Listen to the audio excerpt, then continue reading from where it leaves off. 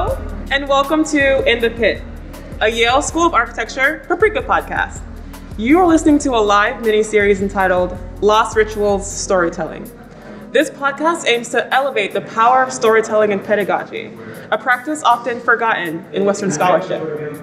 We're your hosts, Sosa Ayarbor and Sydney Maubert. Glad to have you back. And thank you to our audience for joining us today. We will leave around 10 minutes afterwards for questions, so please stay tuned and feel free to contribute. This is episode 2, Past Present.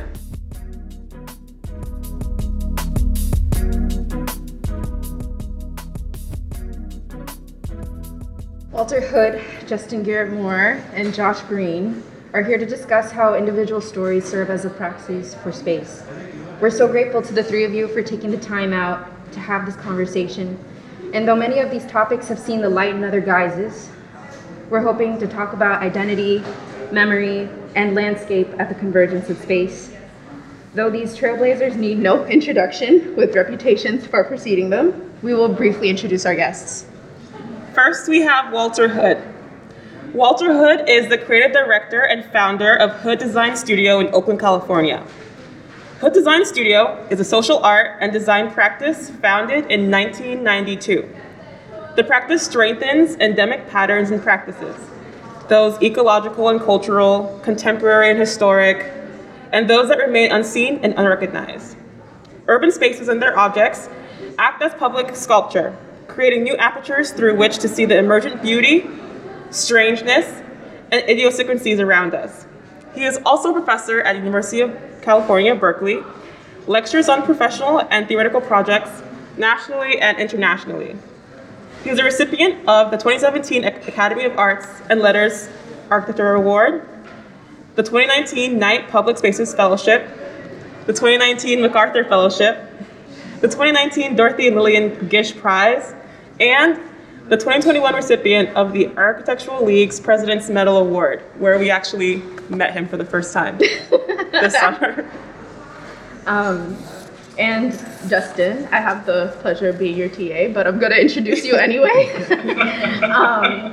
A native of Indianapolis, Justin Garrett Moore is an urban designer and the executive director of the New York City Public Design Commission. He has extensive experience in urban design and city planning, from large-scale urban systems, policies, and projects to grassroots and community-focused planning, design, and arts initiatives.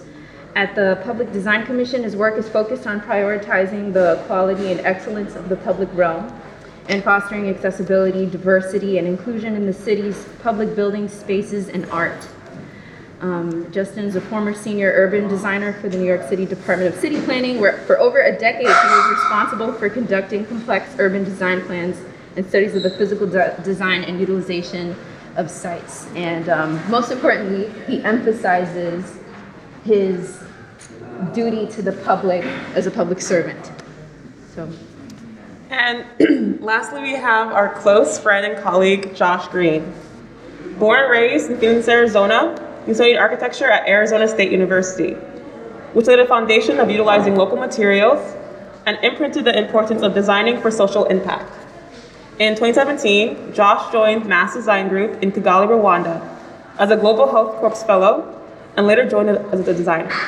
For 3 years, he and his teammates designed and built an agricultural university in the eastern province of Rwanda, with a mission of training the next generation of leaders in conservation agriculture. He has recently returned to the United States in order to pursue his graduate studies at Yale University School of Architecture, where he focuses on the intersection between architecture, environmental stewardship, and racial justice. He is a design justice advocate, Switzer Fellow, and co-coordinator of Yale Novas. Thank you, Josh. Thanks. Great to be with you all. So now that we've read your extensive resumes and bios, we want to ask Justin, Walter, and Josh, who are you, what are your stories, and how do you define yourself?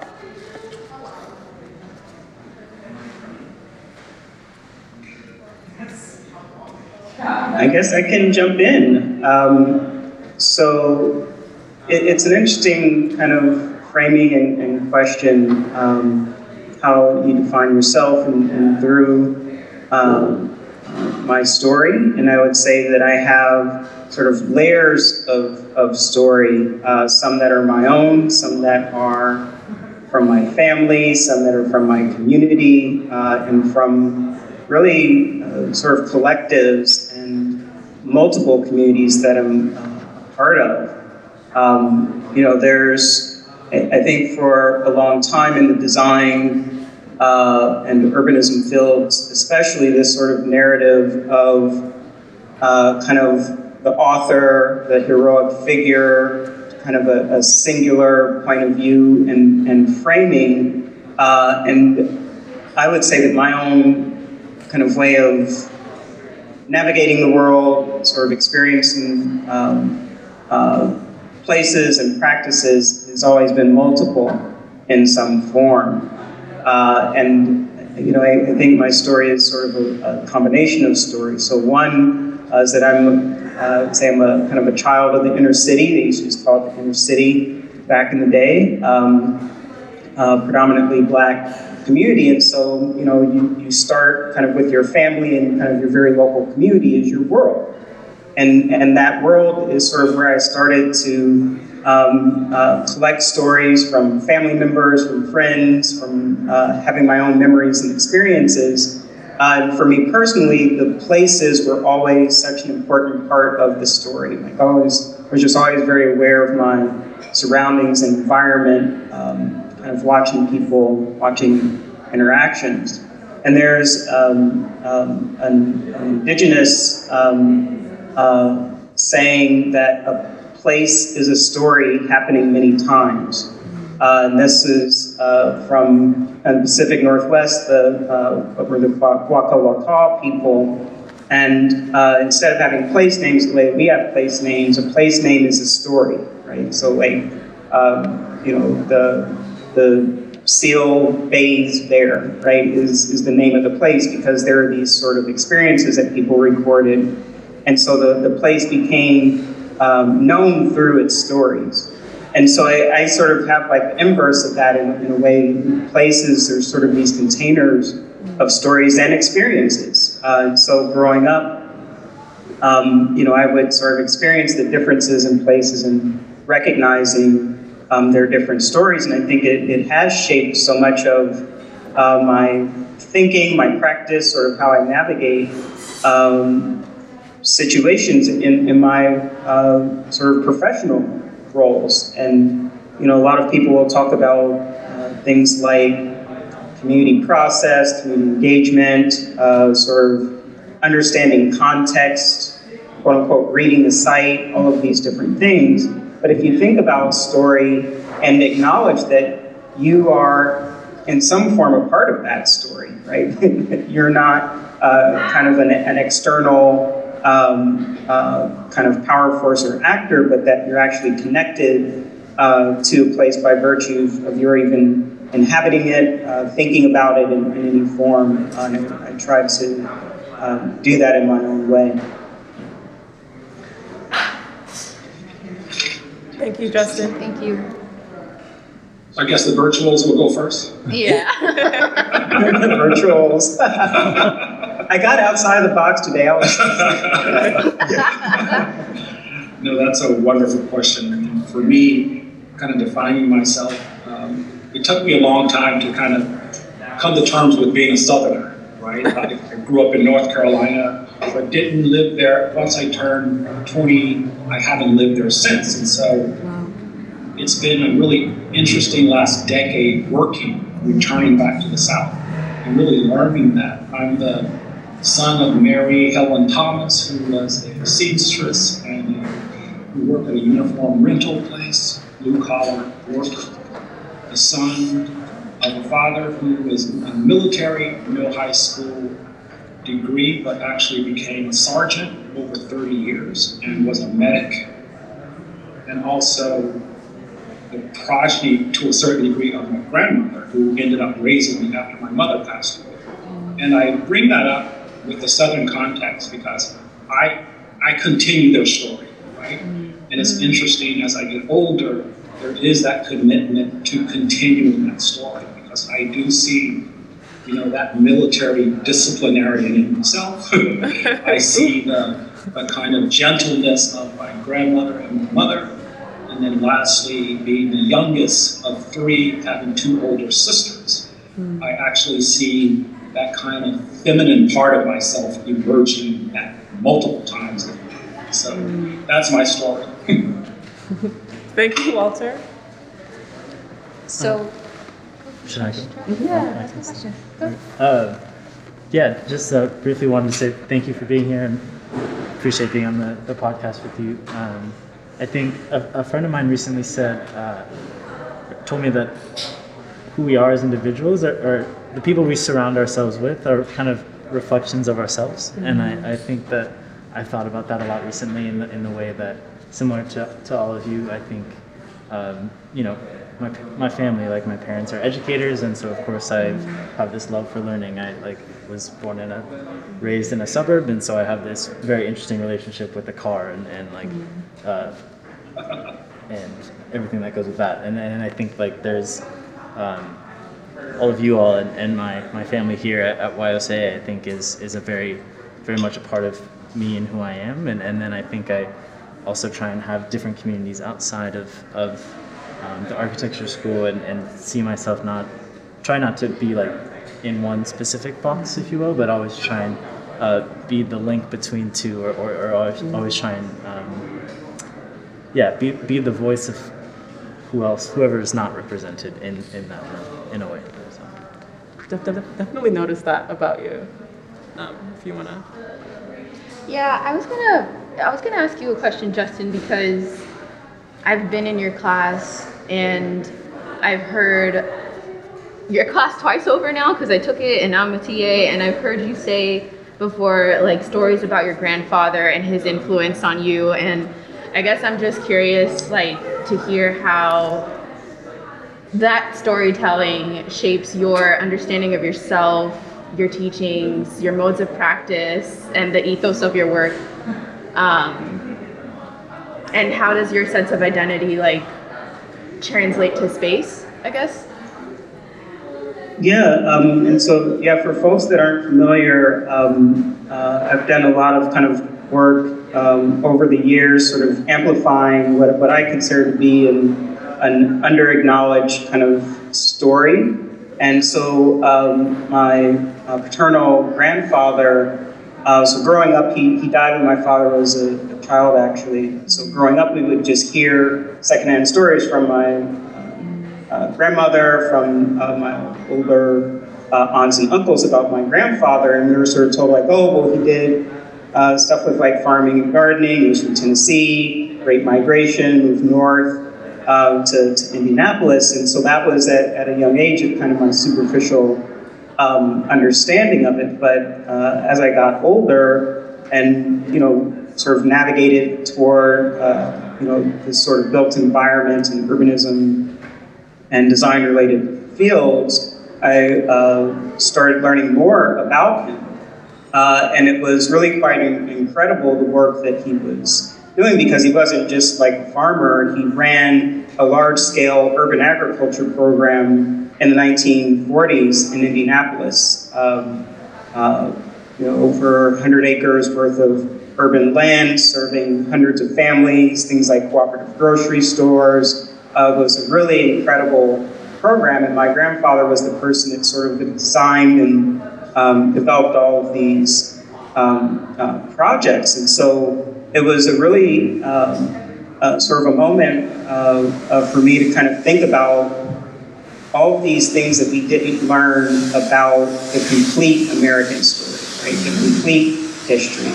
My grandfather, his father, so my great-grandfather was born into slavery. He wasn't freed until he was 12 or 13 years old.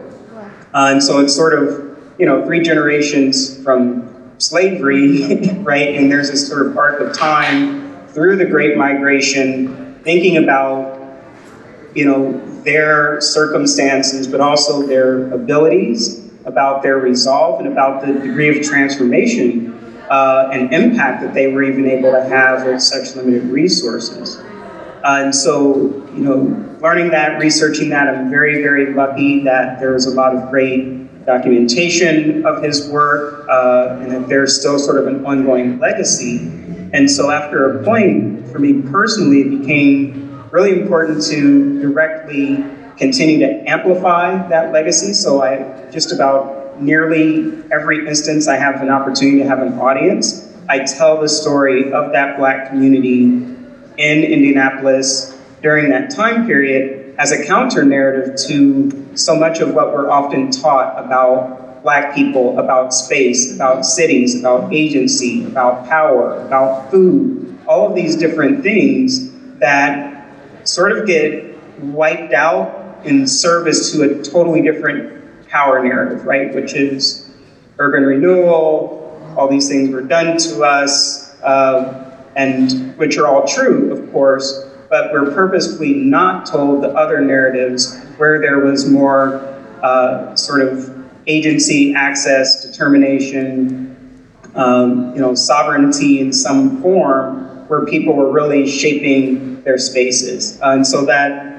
group that my grandfather worked with, he ran the sort of the food access and gardening and nutrition and all of those components of the work. But that same community, they built housing, self-help housing, where they had Hilliard Robinson, Black architects, did plans for them, and they designed and built their own housing.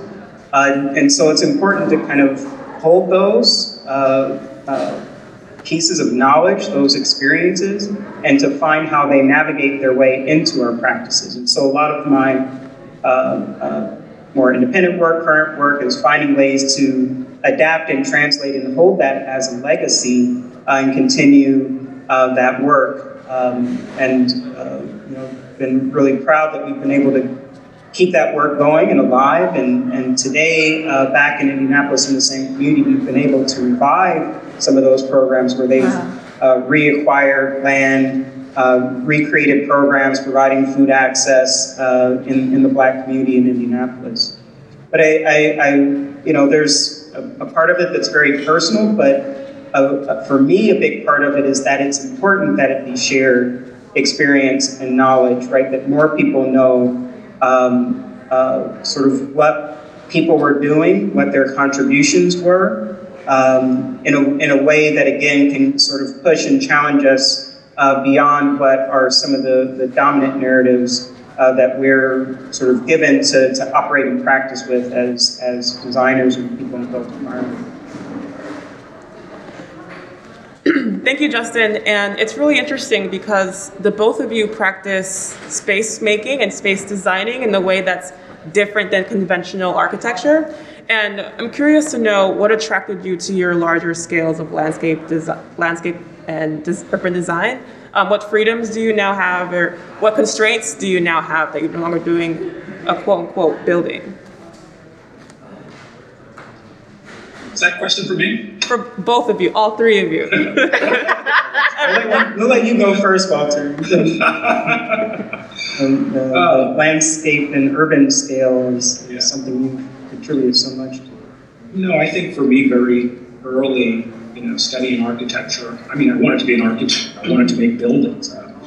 When I was in high school, that's all I did was draw buildings in college. But after working for a while in a few architectural firms, it seemed like a very privileged position to work on a thing. A thing, and sometimes the thing only had 2 inhabitants, sometimes the thing had 6, and maybe maximum up to a larger sort of building. And I always sort of thought that the work should have a larger impact on people. And going back to school for landscape architecture, that's when I started really thinking about how can urban design, landscape, and architecture, how can that be a single kind of way of thinking about the world? And over time, what it's actually done for us is allowed us to kind of not just look at landscape as something that goes around a building, not looking at a building as something that's in a landscape, not looking at buildings and landscapes that make cities, but to just look at a world comprised of all those things. And then when you're faced with certain, projects, then you do what you need to do. Sometimes you need to make a building. building. Sometimes you need to make a landscape. But what I've come to learn is sometimes you don't need to make a landscape just because someone said you had to make a landscape. Mm-hmm. And I think a lot of projects are kind of created, through this kind of disciplinary boundaries. And, sometimes, places like my neighborhood where I live, we need landscape. But all we get is buildings, right? All we get is more low-income housing, subsidized housing. We need landscapes. And there are no projects to make landscapes. And so trying to figure out how to advocate and get people to kind of see, right, that it's not an either-or kind of possibility, but it can be a both and that somehow beginning to weave together and cross some of these disciplinary boundaries might allow for other people to kind of see, where that need needs to be. Yeah, I love that statement. We need landscapes. I like on a T-shirt that says that. It's interesting. So I also started out very solidly in architecture. In fact, I had my first job in an architecture firm when I was 14 years old. So I started really early in architecture with a building design focus, but something that I think occurred over the course of my education, and some of this has to do with the particular kind of path and set of experience in my education, is I did start to, from a pretty early age, recognize that there was so much more to my interests beyond only building design. It was, some of you probably know Mabel Wilson, so kind of midway through undergrad, the Paul Curio, which was who Mabel Wilson was sort of partnered with a firm at that point, were working together on some of their work on sites and memory and kind of broadening different modes of expression. And Mabel came and lectured at UF, University of Florida, where I went to undergrad. And, she was introducing bell hooks and, she was really blowing our minds, frankly, in terms of what were we even talking about, sort of when we talk about space and power and sort of different approaches. And so, I remember that year I was in that studio, I actually ended up doing a project around Confederate monuments in Savannah. Right? So I'm in architecture school, and UF is kind of a relatively architecture school, but I was talking about, public space and the history of Confederate monuments when I'm in I don't know, I was probably 19 or 20 at the time, right?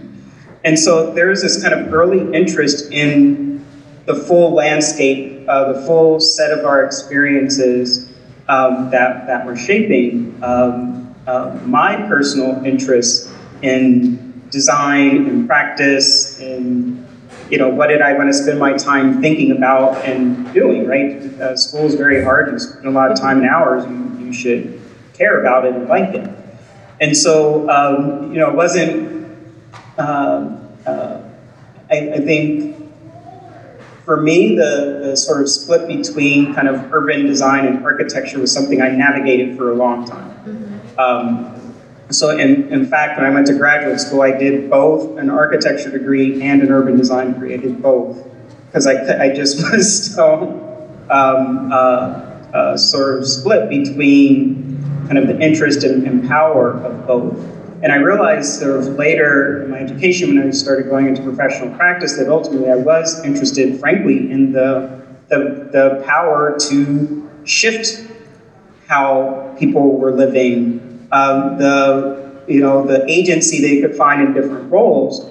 And to be perfectly honest, the reason I went into more of the urban and public practice side is because the way that architecture as a discipline is largely set up is really structured for people that already have agency and power to have the most impact, right? If you go into a firm, very quickly the dynamics become who can get certain types of projects, connect with different types of clients, and that's where you get sort of agency. And it's very difficult, I know no trust fund, right? No certain types of connections and things like that. And so while I love architecture and design, I saw my path in public service being something that would be a fruitful experience in exchange for me, right? That I was able to kind of build agency, to have impact. And I'm very lucky that I always had great women bosses who would, put me in the room, put me in the position where I could have some say and influence. And I sort of got addicted to alternate from traditional architecture practices. That said, I consider all of these practices, to Walter's point, right, multidisciplinary, interdisciplinary, transdisciplinary, right? You're always working with all of your design skills and tools in these different forms of practice, and it's a matter of sort of translating and finding where impact can happen. So, while I'm not registered in AIA and all of that, I still absolutely claim architect because I've designed buildings, I've shaped spaces, I've had that kind of impact on the world, but through multiple modes of practice and thought. And I include you, Josh, in that question. I don't think you approach design in a conventional way as well. Yeah, I mean, I think it's an interesting question, right? Because I think I'm still, still in architecture school, and I'm still like learning a lot of things of like one heroic move of a building, and I think that's why I look up to a lot of your guys' work, because it really dissolves what space is in a way that is more inclusive, and I think it is a way that we need to start thinking about systems and like ecological systems and like all these stories that I think we're talking about. To think that one building can like, put it there on the side and it's solved, like is ridiculous, and then like kind of needs to be faded out. And I think thinking in the lens of all of the stories of histories of us as individuals, as people, as a community, but then like from an ecosystem's perspective, like what are the migrations, what are the larger ecological corridors that we need to keep in mind that need help because no one's really speaking for them as well. And so I think there's a lot of ways that architecture can supplement all of the work that is going on a landscape and in an urban perspective, and it can't just come from one. It needs to. I think always needs to ask, like, what if it's not a building? Like Walter said, what if it's something else? Thanks, Josh. Yeah. So I have another question. I want to ask Walter a question about value. I was listening to a lot of your lectures, and you had referred to Du Bois's Souls of Black Folks, and I was already reading that, so I thought it kind of jumped out at me when you were talking about like the unique condition of Tunis that Black people experience, that we're navigating the world, understanding ourselves as soul peoples, as important, just inherently important on the human spiritual level, but we're also living in a white world where you're having to explain your value, and it's inherently never going to get understood because of the racial constructions that we live under. So I guess it's kind of like a bizarre axiological ground to tip around, like, am I important? Am I not important? And now you have all these spaces like telling you I'm not important and making your experiences not important. And I wonder, like, how did that play a role in your understanding of yourself, your practice? Does that make its way into your teachings? Because it was in 2 lectures that I watched of yours. It's a very, good salient question. In thinking about, two-ness and double consciousness in Du Bois's writings, very early, I'm trying to remember, I don't think in high school we had to read Du Bois. I mean, I didn't read Du Bois until I got to undergraduate. I went to an HBCU, it's in Greensboro. So that's the first time I actually became aware of the terminology. But once I learned about it, it made me think about all the things that I was told growing up, right? Like my father would always say, you have to do things twice or 3 times better than the next person, right? It was always this kind of ethic that what he was telling me was the veil. and he didn't come out and say it, but he was just saying anything you do out there, people are going to judge you by what you look like first. And so therefore you have to always go beyond. And that was just one of these values that was instilled in us at a very young age. And then when I started to read Joyce's sort of accounts of the double consciousness, it actually gave me more power, actually, right? To be more emboldened to kind of think about, when I walk into a room, can I actually get that control back? And when I was at Berkeley in architecture school, there was 4 African Americans in the entire program. One of them was undergraduate, and 3 of us was graduate. And it was just interesting at the time what those experiences were like. I could not get one bad crit, right? It was always nice drawings.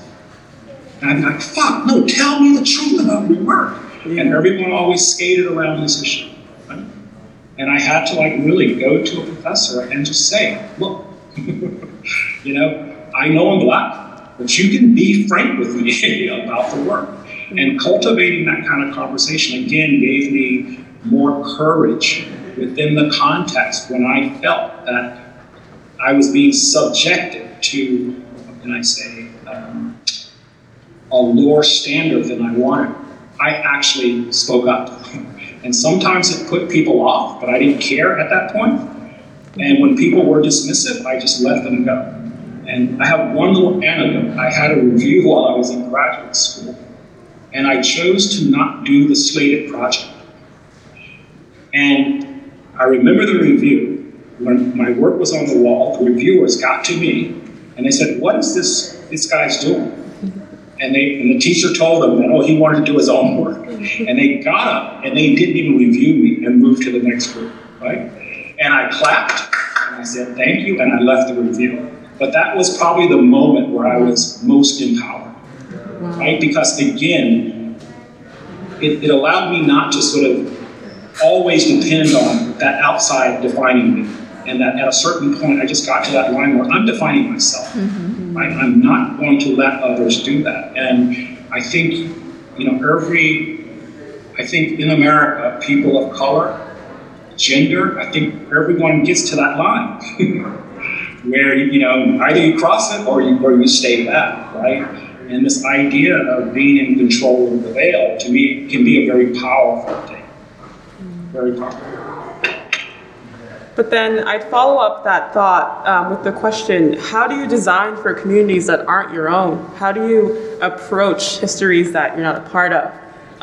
Thinking about your Latinx-based Heritage Trail in Wilmington, and also a question for you, Justin, designing in cities that you did not grow up in, and also for you, Josh, being on the East Coast and being part of many identities.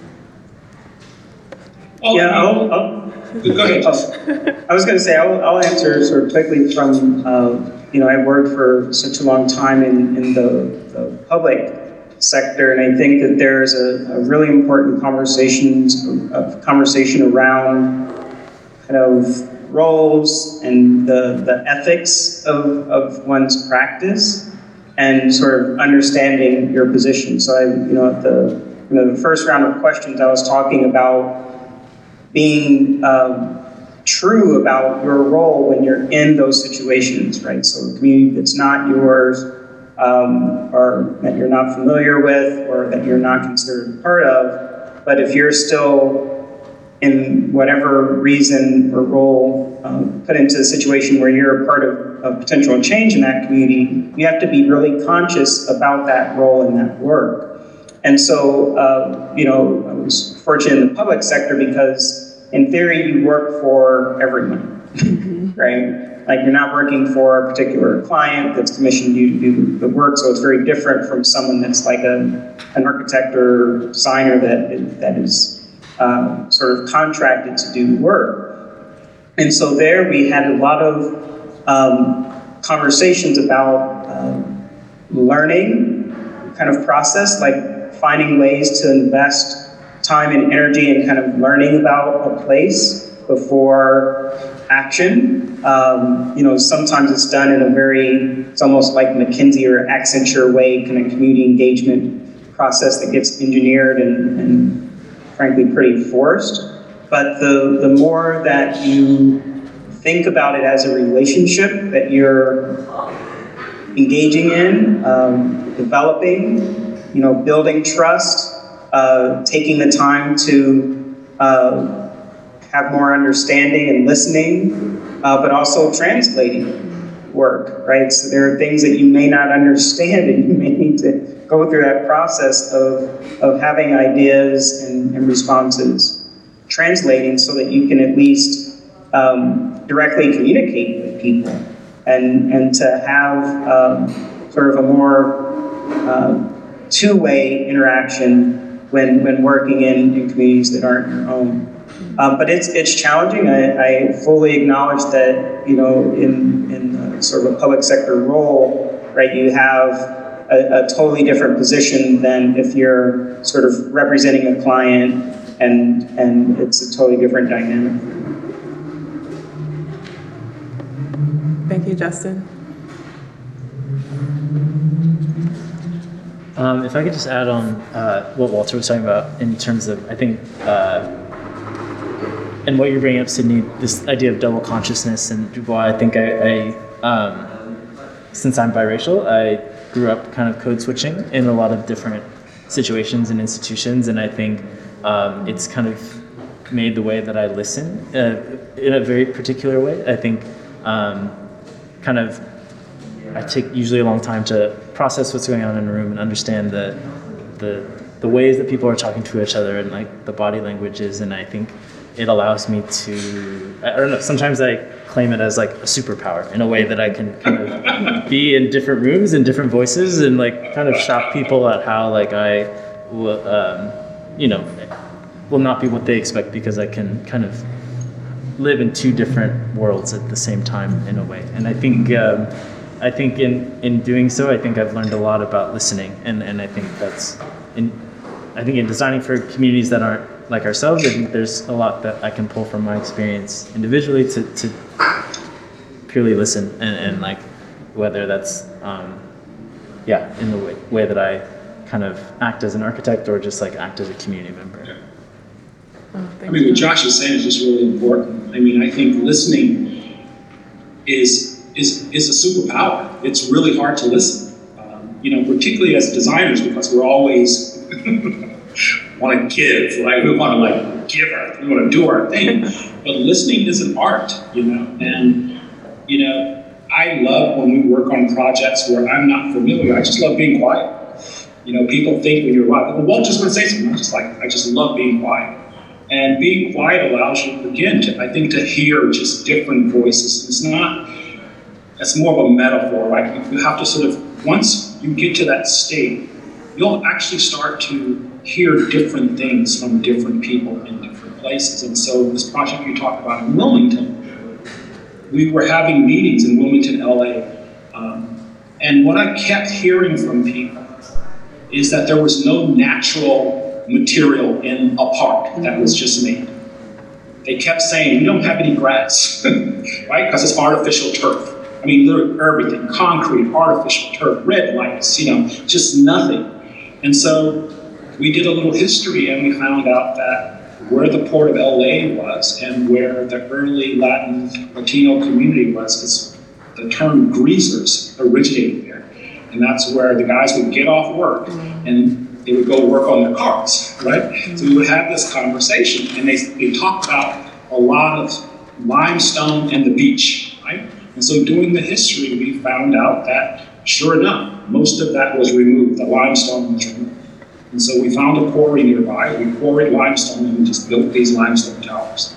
And we sprinkled water on top of them. And as soon as we opened the thing, kids just came out of nowhere, right? And this notion of just touching rock, it kind of blew my mind that could have such a powerful place in a community. But if you go through the community, there's nothing inert around. And we kind of forget those things.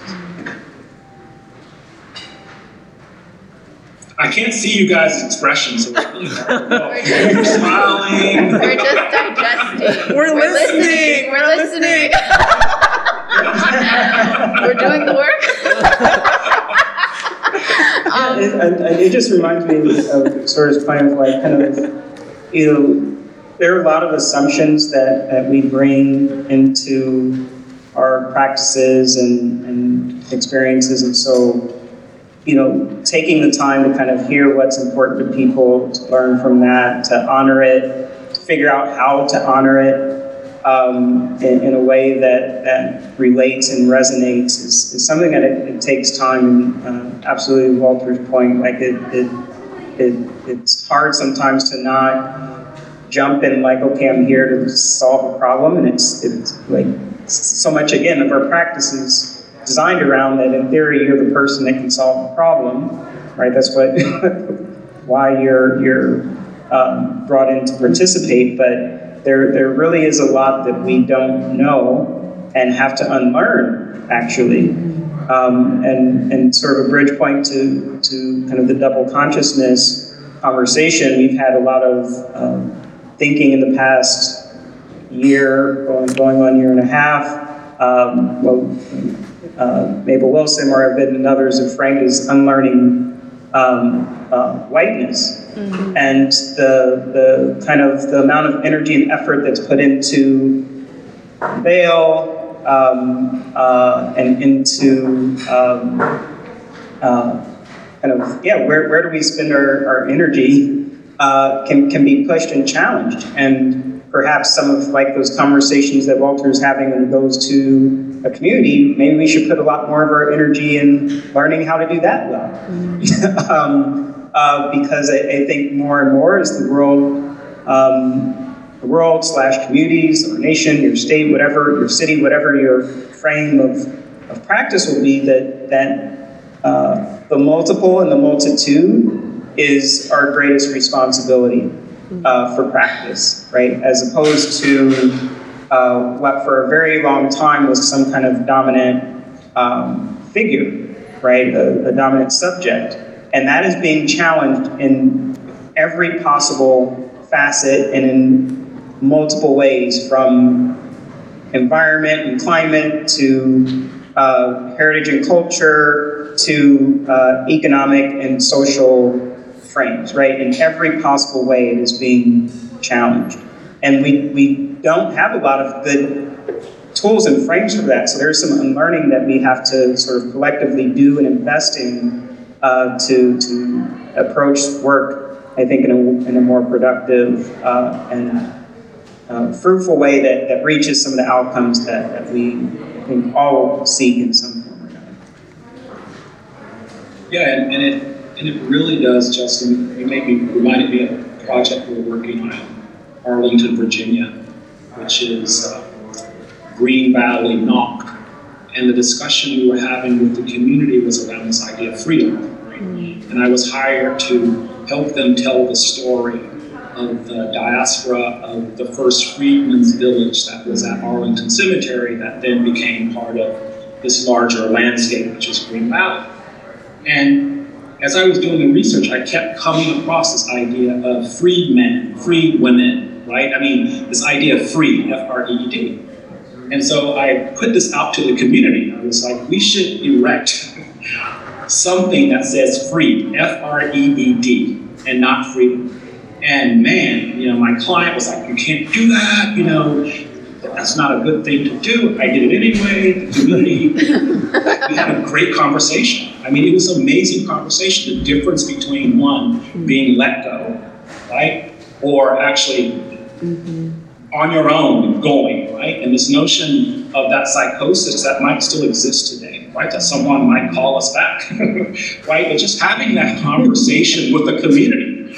And I just remember one soldier, a guy who was a veteran, stood up and said, I fought in the Iraq War, African American, said, I fought in the Iraq War, and I fought for freedom, right? And there was this amazing conversation, and people got up and said, no, but Freed talks about this. And just being able to engage like that, And I was afraid, I will tell you, I was not.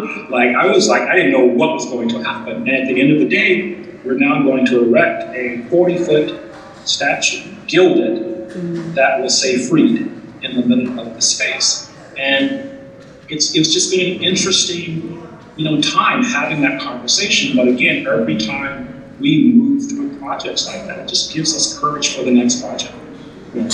That courage to actually try to put something out there that will force us, meaning Black folk, to actually take charge of our story in a better way, in a more powerful way. And it's not always a romantic story. So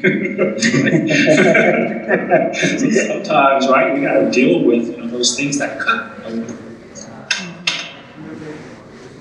That's actually good timing for my question. And it's like very related to what you're talking about. I'm curious to know how you deal with people that were brutalized, are descendants of people who were brutalized, and honor their pain, honor their experiences without reenacting that violence that they've been under. Because that's a lot of responsibility that we're all kind of grappling with, even in school, like ideas of how to deal with people.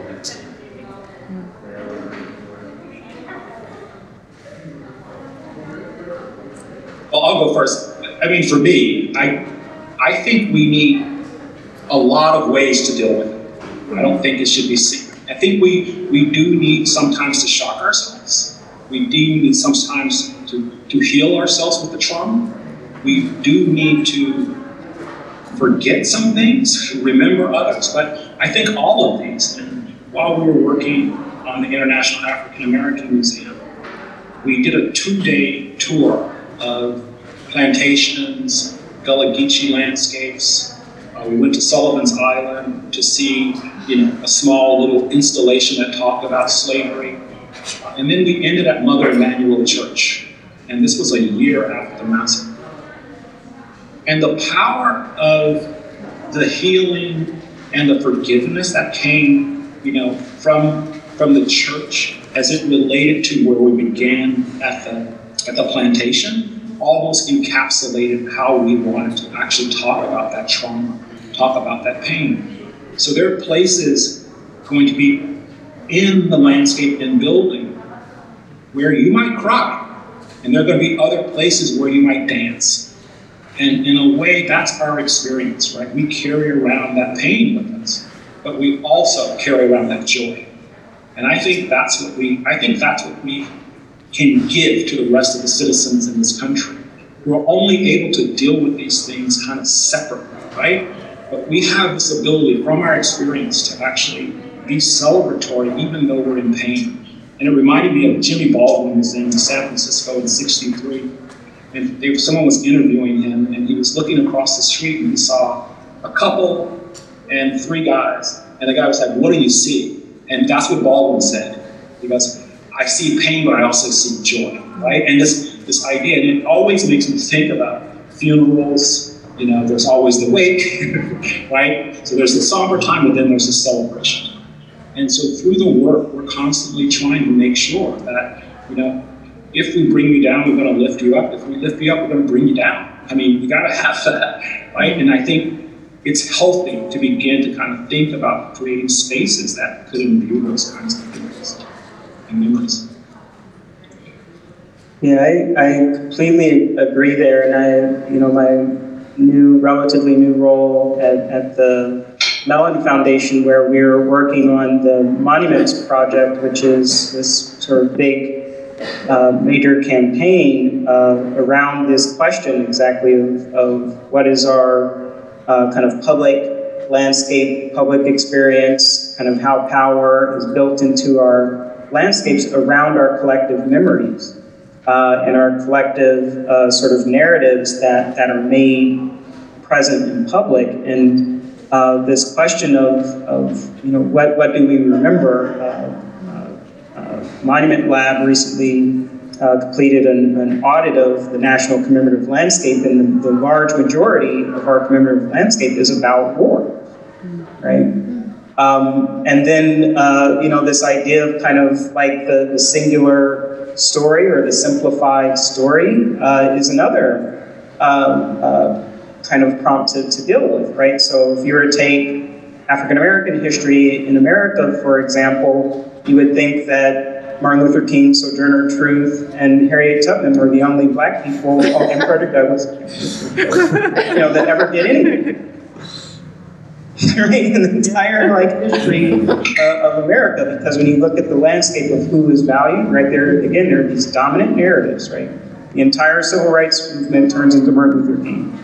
That is a myth, right? And it's an intentional and constructed myth, right? That particular brand of work, of narrative is what needs to be remembered and honored, right? And so there are actually many different types of violence and harm and brutality that we have to think about, right? And some of it is through erasure, some of it is through actual violence, some of it is through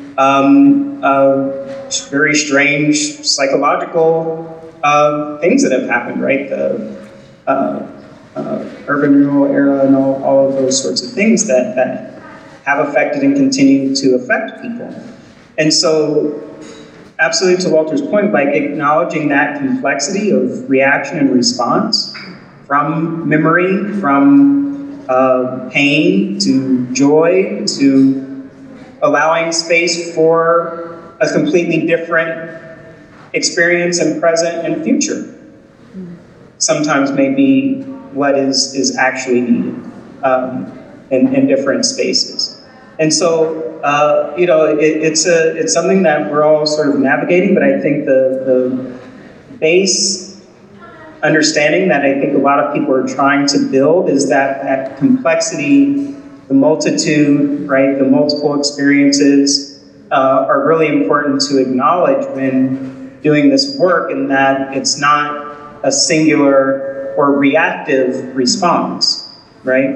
A case in point example I have is here in New York City, during the whole monument conversation, there's a huge monument at Columbus Circle to Christopher Columbus, erected at some point in history when Italian Americans were at a different position in society, and it was sort of a thing to honor their heritage and culture.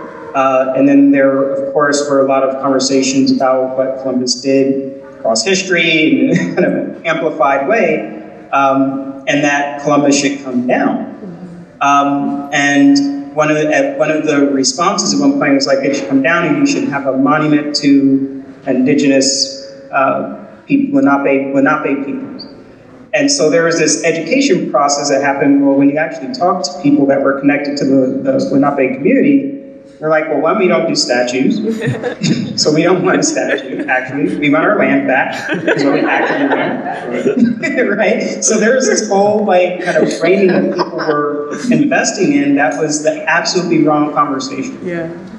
Right? And actually most of the people who were campaigning against it coming down were not New York region indigenous people from Lenape and Muncie. It was the Taino people who, if you know the New York demographics in the diaspora, there are a lot of people sort of descended from people like Columbus directly negatively affected that are in New York. And so that was where a lot of the anti-Columbus responses come from. So you have to understand these complexities to even know what the response should be. Yeah. Right? So I think that's what a lot of people are kind of working on and thinking about.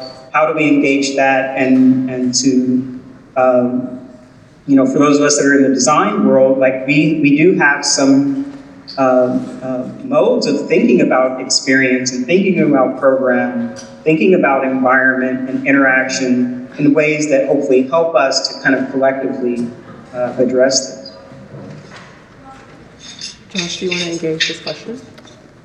Sure. I guess just briefly, I think I love the ideas of memory that were going on. And Walter, I think that your story kind of made me think of the flip side of memory as action in a way. And then I think that the most powerful memorials are those that agitate to a point that change occurs through direct action. And then I think I love that just putting up freed instead of freedom, because it's going to make people uncomfortable and because it's going to make that space for that conversation to happen. I think we have to think about the resulting, hopefully positive actions that will result from that.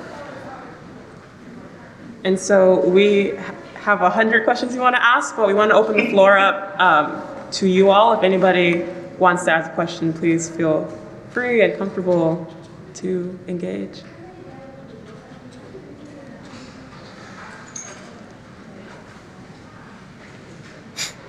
There's people there, I promise.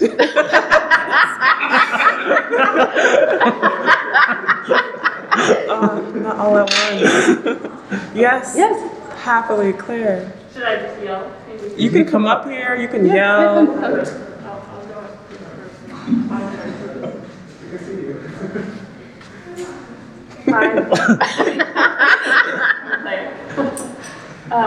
Well, first of all, thank you everyone for this evening.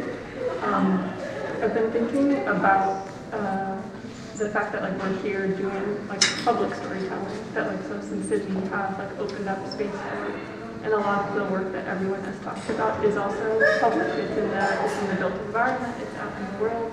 And I'm wondering if any of you have like private storytelling rituals that you need to do to sustain the work that you then go out and do publicly every day. Like whether that's with like friends and family or through like language or like private writing, just things that happen like on a smaller scale but that you need to like sustain and nurture your work.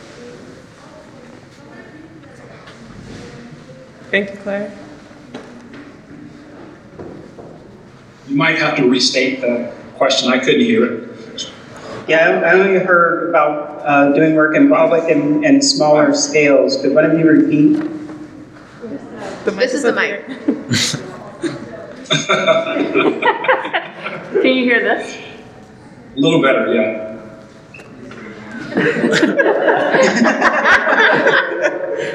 My question is if you have private storytelling rituals that sustain your public ones, things that you do in your like in your private lives, in your personal lives, that are like necessary to like rejuvenate you to go out in the world and do the public storytelling work you do through your design and advocacy. Could you hear that? Yes. Thank Yeah, you, so Claire.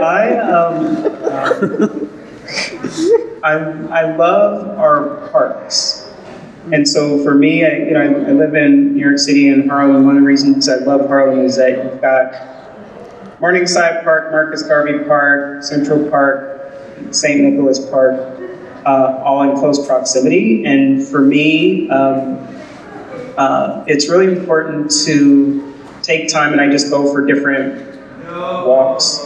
And it's time to yourself, but it's in a strange way, it's still time like together. Yeah. And it's another kind of double consciousness in a way, like being by yourself and together at the same time. And I just, observed it's like a different form of listening, right? So Walter's like, okay, you're in a meeting and you're listening. There's also just going through the world, like in background listening / experiencing. And it really does help me stay grounded to a degree, but also to have sort of space where it's not responsible to everybody. I can still just be kind of responsible to myself at the same time. And more on kind of the professional level, for the projects that are here in New York, I often go to like the things that I've worked on and just see if this work out or not. I will say that most of the time they have worked out, but sometimes they don't. And it's important to kind of know when something didn't work or it failed as well. For many different reasons, things can fail, so that you can sort of consider it in the future. But that's my go-to, like being alone together is how I would put it. It's funny you say that, Justin. Teaching and running an office, by the time I get to the weekend, I just shut it down. Right? Everything just gets shut down. No cell phone. I'm trying no cell phone meetings. Just shut it down, because what happens actually is this kind of accumulation happens. I mean, when I'm talking to my students, I'm getting turned on by this stuff. When I go to the office, there's this, and it's all of this information. And to me, I have to just like have one day, and it's normally Saturdays, where I just shut it down. I don't have to talk to anyone, nothing. And it's just like, what happened to Walter? Just disappeared for 24 hours. But that's a way for me to mentally just kind of collect my thoughts from the days that occurred. And it blows my mind what I'm able then to pull out and then begin to sort of use creatively and pedagogically.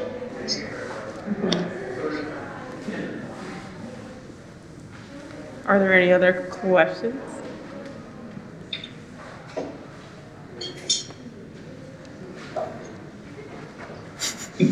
You gotta get it like a step stool. Just hoist them up. He's tall. Can you hear this okay? So Justin, you mentioned sort of how community engagement can sometimes go awry or not reach the level you'd want it to, and you both do such a great job in your work to do a broad-based community engagement and collaboration. I guess what I'm curious is if you have any thoughts on how we can move beyond sort of collecting stories from multiple perspectives to a more collaborative, like, group story, or how landscapes can bring together multiple people's stories. Thank you. Yeah, I think I have sort of two very different responses to that. So one is that I think the entire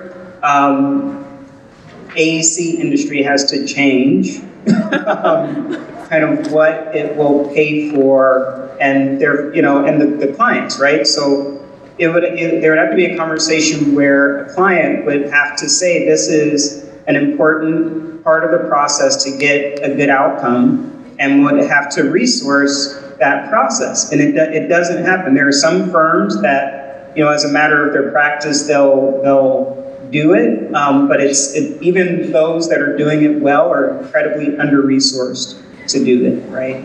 And so that's like a bigger picture thing that needs to happen in the industry, and I think the place to start would be with public projects, with government, or something that can sort of set a new norm, with essentially requiring a greater level of participation and power for projects that are impacting communities. So, in your sort of fees and bids and all of that, there would be a big chunk of resource, right? Which, money is the shorthand for it, but the money is really a symbol for staffing it with people with experience and who reflect the communities, or maybe even be directly from communities, being compensated for their time and knowledge and experience, right? As a part of the expertise that is needed to do a project that changes a place, right? That should be a norm and not something that happens as a weird exception because some foundation did something or because some practitioner has jerry-rigged their fee schedules for things like that to happen, right? It shouldn't be strange that this is even a thing. So that's one kind of thing that is a difficult thing that needs to be figured out. The second piece is what, conversations like this hopefully work happening kind of at your school, but also within the industry, to actually help people understand that this is a skill, an experience, and awareness that needs to be had and needs to be invested in terms of our learning, in terms of our kind of interactions and things that we know how to do well. It's, again, not being sort of a niche thing. And so that's a big question because, school takes a certain amount of time when you're in the professional world and you have your kind of credentials and licensure and continuing education, right? There's a whole ecosystem that frames how people practice that are in tension with laws, right? So codes and requirements by states and other things, but also kind of professional ethics that are governed in some form or another about practice by the association and accrediting boards, et cetera, et cetera. So there needs to be a lot of, I think, realignment there. I professionally am considered a planner, AICP, and so we just had a recent process around our revision of our code of ethics for thinking about things like social justice, social equity, anti-racism, et cetera. And actually going back and looking at what are our professional requirements, so continuing education around these issues, but also things like in leadership, right? So with all the planning directors saying there needed to be a public and direct acknowledgement for the harm done by the profession, right? In a way that is directly stated so that you could create a different environment for, what's the standard of responsibility for someone practicing, right? So I think there's sort of two dimensions. One is really, frankly, on the money and the contract, contract side, make it required by contract. On the other side, it could be required by kind of ethics and law and code that there could be a more robust process. Otherwise, it'll just be random circumstances out of the goodness of somebody's heart or somebody's personal convictions that it happens, and that's not going to happen at scale. I don't know, Walter might have other, he's had to do it in practice. So well, I have this strange relationship with participatory, planning and process because, sometimes, we find that in places that have the least amount of investment, it's much more democratized. The place that have more investment is least democratized, right? Right. And so sometimes I think what ends up happening is all the money goes for process and not for product. And this is one of the things we've been trying to challenge. If you're going to have process, that means you're going to have to have more product. Yeah. It's really sad to see in a lot of these projects that have 2 years of planning, nothing happens, right? In a lot of places where, in a lot of these places, we know what should happen. So it's not as if we're waiting for people to tell us. And so, we try in every project to create a different process. And I think and I don't know how you mandate that. I think that's a set of values that maybe can start at the academy. But this notion that we should have a curiosity about people and a place, right? And through that curiosity, that should create a process for sharing, right? A process for understanding, a process for knowing. And that process could be almost anything. Like we've taken people on bus rides, we've gone on walks, right? We've had dinners, right? We didn't have 50 meetings. I have a project now that has 4 meetings per week. We've been doing it for 3 months. You can imagine how many. Wow. Planning fatigue. Yeah. Yeah, and at a certain point, you're kind of like, why are we doing this, right? We're only making this blah, blah, blah.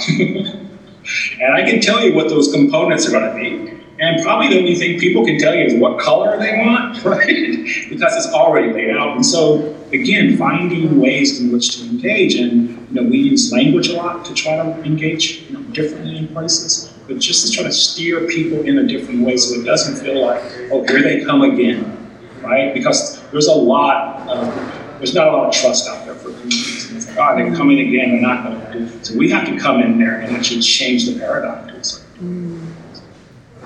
Yeah, and I definitely underline your first point about just where the actual resources are, because exactly a lot of people get planned to death, and there's no actual resources coming in, right? To actually build anything, to actually transform things, and the really important point is to maintain something that is promised. Even if something gets built, kind of in the political dynamics and all of that, are you resourcing it for people to keep what they're given, right? Or what they've earned, right? And that's another huge dynamic that is sort of an inequality engine in most cities, is that huge resource gap. A really important point. We talk about economics, but I don't know about Justin. The planning projects pay the most money, right? When you look at those planning contracts, and you look at the architectural fees, those planning projects. So it's almost like It's kind of a weird thing, and it's like in some projects, we don't even want to do them because you look at the amount of money they're paying to plan something in the neighborhood. I would rather give it to that neighborhood. Right? This is like, you take this money because. Take the money. Yeah, so. Yeah, follow the money. Shift something. Wow, thank you so much, Walter and Justin and Josh. And we have so many more questions we would love to ask. And with that, please come to Yale in person and teach. And thank you, I miss audience. the orange carpet. I love the orange carpet. And thank you, audience, so much for your time and for engaging with these questions that we're interested in. And stories are important. Josh, I don't know if you have anything you want to say in the end. No, just thank you all for coming, and I think it's a great format, and I think these stories, conversations, and I hope that they kind of continue and exist without within the walls, but also kind of around, and And then Sydney. Thank you.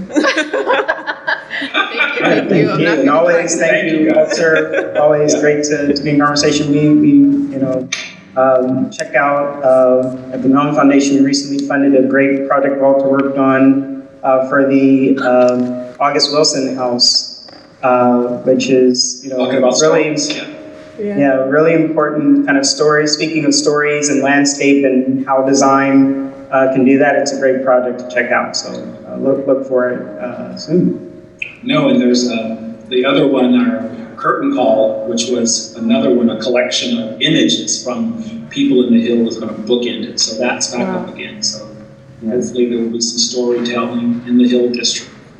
Good, check that out. Good stuff. Thanks a lot, Justin, for the funding.